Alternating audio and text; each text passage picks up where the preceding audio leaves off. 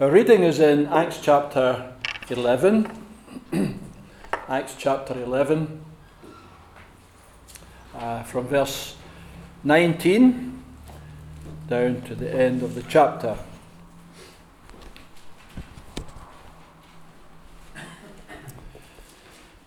Now those who had been scattered by the persecution in connection with Stephen travelled as far as Phoenicia, Cyprus, and Antioch, telling the message only to Jews. Some of them, however, men from Cyprus and Cyrene, went to Antioch and began to speak to Greeks also, telling them the good news about the Lord Jesus. The Lord's hand was with them, and a great number of people believed and turned to the Lord. News of this reached the ears of the church at Jerusalem, and they sent Barnabas to Antioch. When he arrived and saw the evidence of the grace of God, he was glad and encouraged them all to remain true to the Lord with all their hearts. He was a good man, full of the Holy Spirit and faith, and a great number of people were brought to the Lord.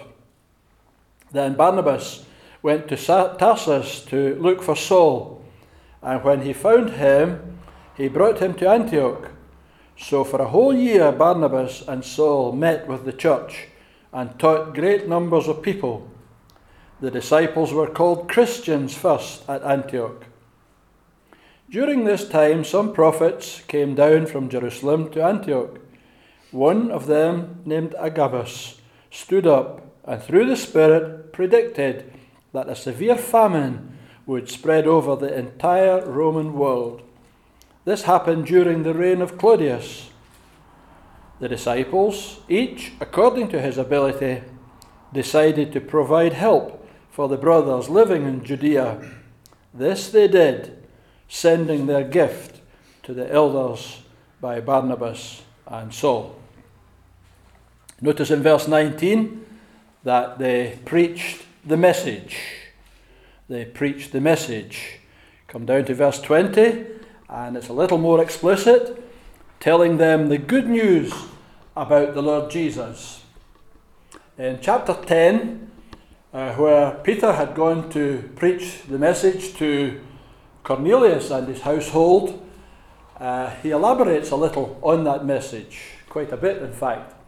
In chapter 10 and verse 36, Peter told them about the good news of peace through Jesus Christ, who is Lord of all. There's a great gift that God offers in the gospel, peace. Peace with God, and by extension, peace with other people too. When you come down to verse 43, he explains that the Lord Jesus, the risen Lord, who had commanded them to preach and testify that he is the one whom God appointed as judge of the living and the dead, all the prophets testify about him, that everyone who believes in him receives forgiveness of sins through his name. Gift number 2, forgiveness of sins. Peter, of course, was challenged by his people when he went back to Jerusalem about going to eat with the Gentiles, and he explained the whole circumstances there. But in chapter 11 and verse 14, he explained that Cornelius had received a message to send for Peter. He will bring you a message through which you and all your household will be saved. Gift number 3, salvation. And then when they heard this, verse 18, they had no further objections and praised God, saying, "So then, God has granted even the Gentiles repentance unto life." Gift number 4, repentance. Gift number 5, life, eternal life. So there's peace, there's forgiveness, there's salvation, there's repentance, and there is life. And one other beautiful gift, because when Peter was explaining himself about what had happened, how the Holy Spirit had come on the household of Cornelius, verse 15, he came on them as he had come on us at the beginning. Then I remembered what the Lord had said, John baptized with water, but you will be baptized with the Holy Spirit. So if God gave them the same gift as he gave us who believed in the Lord Jesus Christ, who was I to think that I could oppose God? So there are these lovely gifts that Peter speaks about, and then overarching them all, the gift of the Holy Spirit. And what a blessing that is to you and me. When the Lord Jesus was going back to heaven, he told the disciples that he would send another comforter. And those who are able to understand more about Greek than John Black does will tell you that the word another there means another of the same kind. So everything that Jesus was to the disciples, the Holy Spirit is to us. So we're equally blessed. We don't need to stop and think, I wish I had lived then. Well, we still do, because it would have been lovely to walk where the Lord Jesus walked and meet with him. But the gift of the Holy Spirit is equally enriching and powerful and meaningful and heartwarming to us as the Lord Jesus was to the disciples. So that was the message that we're reading about there in verse 20. The good news about the Lord Jesus. All these gifts and others besides, you can elaborate on them from other portions of scriptures and rejoice. Paul says we're blessed with every spiritual blessing in the heavenly places in Christ. That's an amazing thought, amazing concept, isn't it? Our lives are greatly enriched by coming to the Lord Jesus. Now, when they preached to the Greeks also, we read that beautiful verse there in verse 21, the Lord's hand was with them, and a great number of people believed and turned to the Lord. The Lord's hand was with them. How we would love to see more of that in our time, wouldn't we? We'd just love to see the hand of God operating, touching the hearts and the lives of men and women and drawing them to Christ. But what was the result? It says there a great number of people believed and turned to the Lord. Now I'm going to give you some C's for you to think about today. Sometimes alliteration can be a bit of a pain. Sometimes it can be a bit strained, but sometimes it can be helpful. And the word I want to give you here is conversion. They turned to the Lord. I love that scripture in Thessalonians where it says that you turned to God from idols to serve the living and the true God. Turning, serving, wait, and he goes on to say, and to wait for his Son from heaven, Jesus, who delivered us from the wrath to come. Turning, serving, waiting. That's a lovely picture. Conversion is so necessary.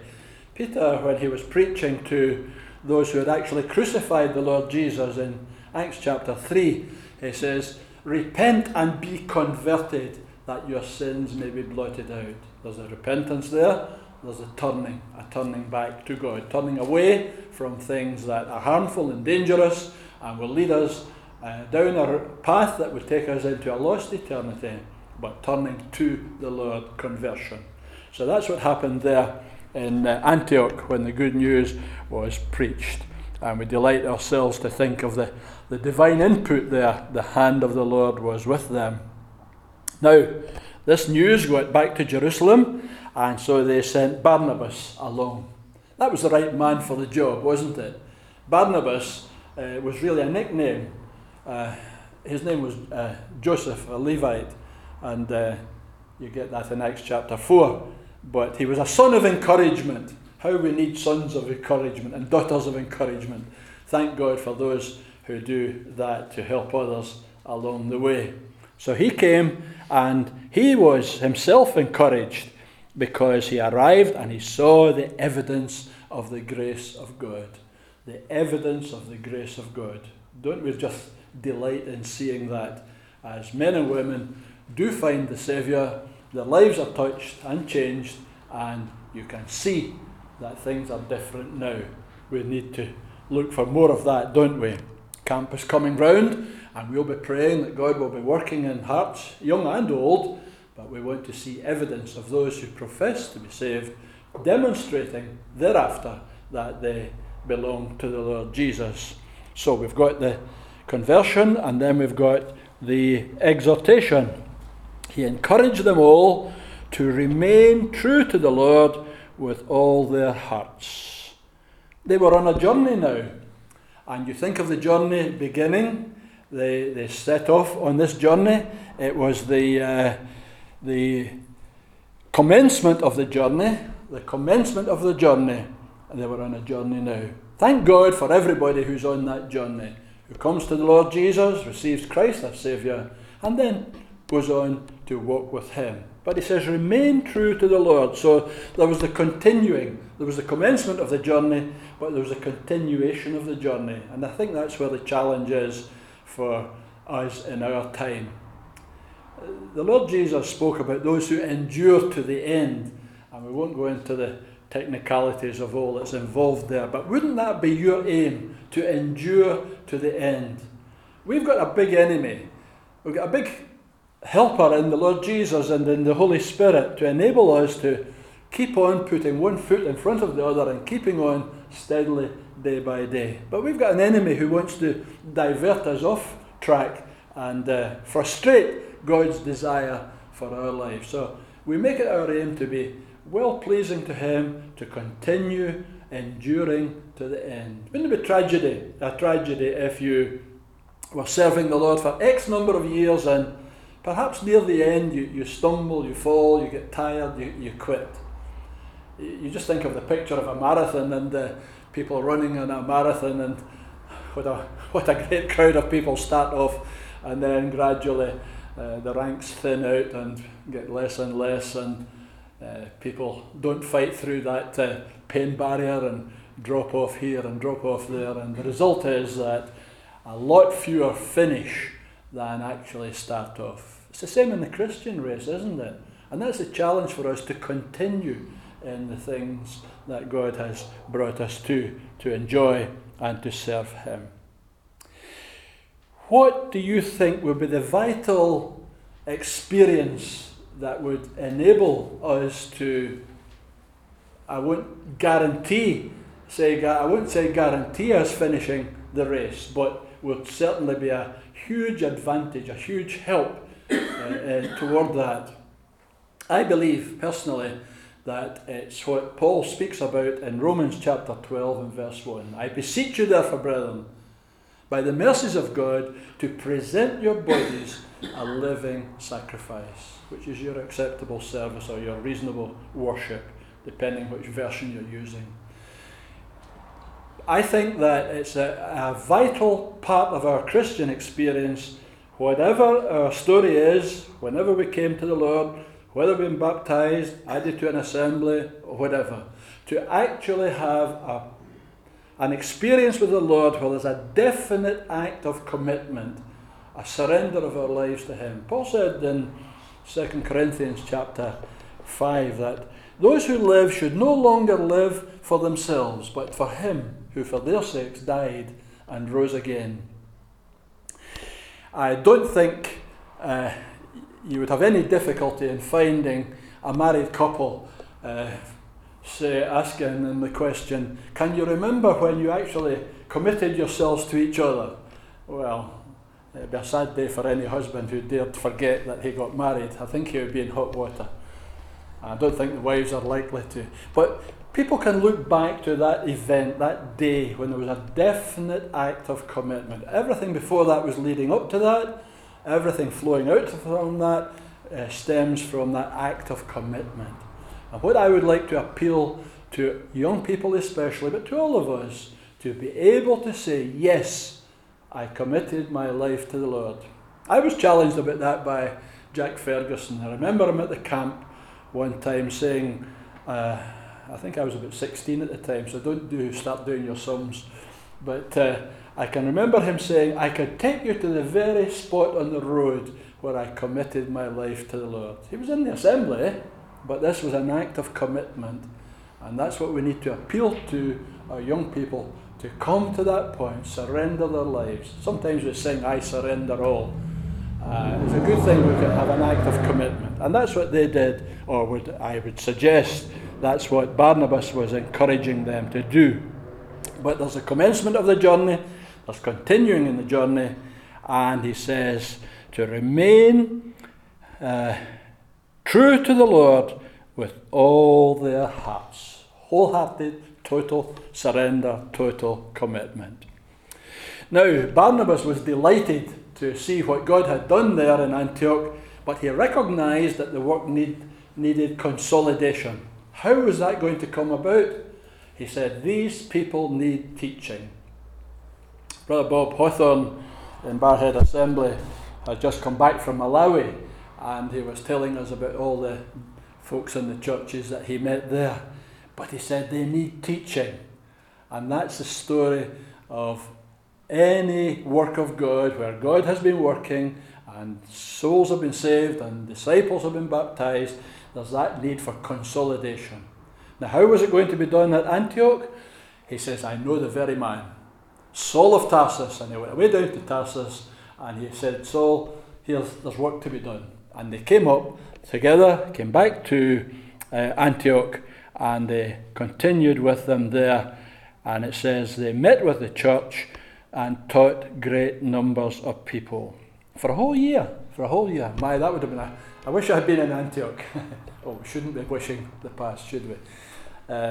It must have been a great experience for these disciples. Here were two men on fire for God, men who were gifted by the Spirit of God to communicate the things of the Lord, and they spent the whole year there. It's interesting that you just get it slipping, and you don't read about the church being planted there, but you just get the word church being slipped in there in that verse 25 there. For a whole year they met with the church. So we know from what happens in Acts chapter 2 about the commencement of a church of God. That's what had happened in Antioch there, and the work was being consolidated as these men spent time teaching them in the ways of the Lord. Remember, Paul did that too with what was his name later on in Acts chapter 18, a man who was well versed in the Old Testament things, Apollos. Priscilla and Aquila took him aside and taught him the way of God more carefully. And that's what was going on in Antioch, and we need to do the same today with disciples. And perhaps it's something you could pray about, particularly with relation to the work of God in other lands, that people who will be brought into assemblies be established in the things of the Lord as a result. You notice they were called disciples. And whenever you come across the word disciple, you think of a learning process. The Lord Jesus says, take my yoke upon you and learn of me, or learn from me. Which version do you prefer there? I think it's of and from. I think he's both the teacher and the subject. But we learn of him, we learn from him, and we grow by God's grace. Adding, there is a scripture in Isaiah that speaks about line upon line, here a little, there a little. Sometimes we use that applying to disciples. It's actually, if you read the context, it's not a happy one. But the principle is just the same. People go to school and they learn gradually, they add to it. I remember a little boy asking about how he could grow spiritually in Nigeria, and I said, well, how do you grow physically? He says, well, I eat food and I grow little by little. I said, well, it's just the same principle in spiritual things. And then my next word there comes in from verse 27. I'm calling this a crisis. The reason I'm calling it a crisis was this man Agabus predicted a famine, a severe famine that would spread over the entire Roman world. That was a frightening concept, wasn't it, to think what was going to happen. We hear a lot about famines in our time, and they're terrifying experiences for people whose livelihood has been wiped out and great need, and you can just try and picture the situation. But the reason I'm bringing the word in there is I want to introduce a word called contribution, because you come to verse 29. The disciples, each according to his ability, decided to provide help for the brothers living in Judea. Now that's just a very rich verse, because you've got the word disciples we've thought about, and then you've got the personal response of the disciples, each according to his ability. Nobody was going to give more than they could give, but they were going to give what they should give as the Lord exercised their heart. And it says they decided to provide help for the brothers living in Judea. Now that's beautiful, because here are two races. The brothers living in Judea will be Jews. The people living in Antioch will be Jews there, yes, but there were also Greeks there. And so you find this family relationship. And that's a beautiful thing, isn't it? To think that people who are born again by the grace of God are in God's great, big, loving family. And here we see the grace of God operating again. Barnabas saw the grace of God in the disciples when he arrived. Here's a demonstration of it. Oh, our brothers and sisters in Judea are going to be hungry, they're going to have need. Let's do something about it. And that's a beautiful thing about the fellowship today, isn't it? We see it in operation through the relief fund in very different circumstances to what we have here. So we thank God for that grace to give, and be it said also grace to receive. Some people don't like to receive, don't feel the need, don't like to have the feeling of being dependent. So there's grace both ways. But these people were making a contribution to their brothers living in Jerusalem, and that's beautiful. And I've got one last C coming from verse 30. This they did, sending their gift to the elders by Barnabas and Saul. The word I would bring in there is community. These people have been saved, baptized, added to the church in Antioch, and now they discover that they're not on their own. They are part of a community. It was lovely to meet some believers down the town yesterday, but it's interesting to listen to them, and you discover that quite a few of them are in lively, independent churches. Little items on their own, or big items on their own. And that's great, we thank God for that. But we just rejoice to think that we are part of a community. And so if you travel, you can go to other churches of God in other parts of the world, and you just feel, I'm at home. And it's a community aspect that comes out there. They sent their gift to the elders by Barnabas and Saul. And you might also add in there was a careful administration of the funds that had been collected, so that it was given to people who would be responsible and administer it with the care that is due to those things that are given to the Lord's people.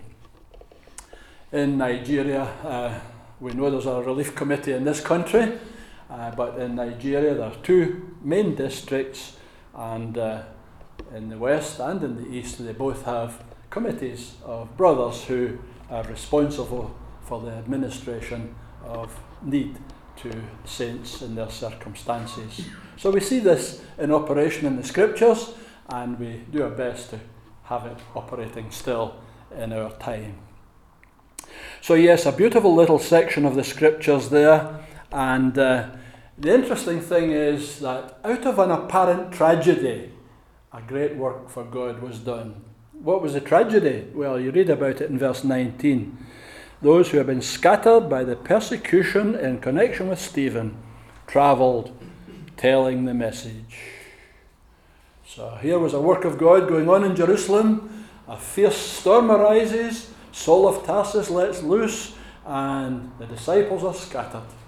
But it was all to the good, because as they scattered, they carried the message, and others heard, and others got saved, and the hand of the Lord was with them, and the community that had started in Jerusalem was being expanded stage by stage as God reached out to other places also.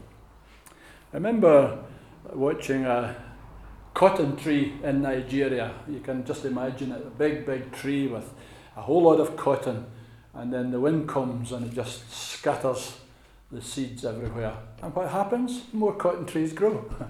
And that's what we want to see happening in our time. Because we don't want it to stop with us, do we? We want the scattering to keep on. We don't pray for persecution. If God uses that, He knows what He's doing. But whether persecuted or not, our objective is to spread the message far and wide so that others will be blessed and reached, and the work of God continued in other areas for his glory. Let's pray.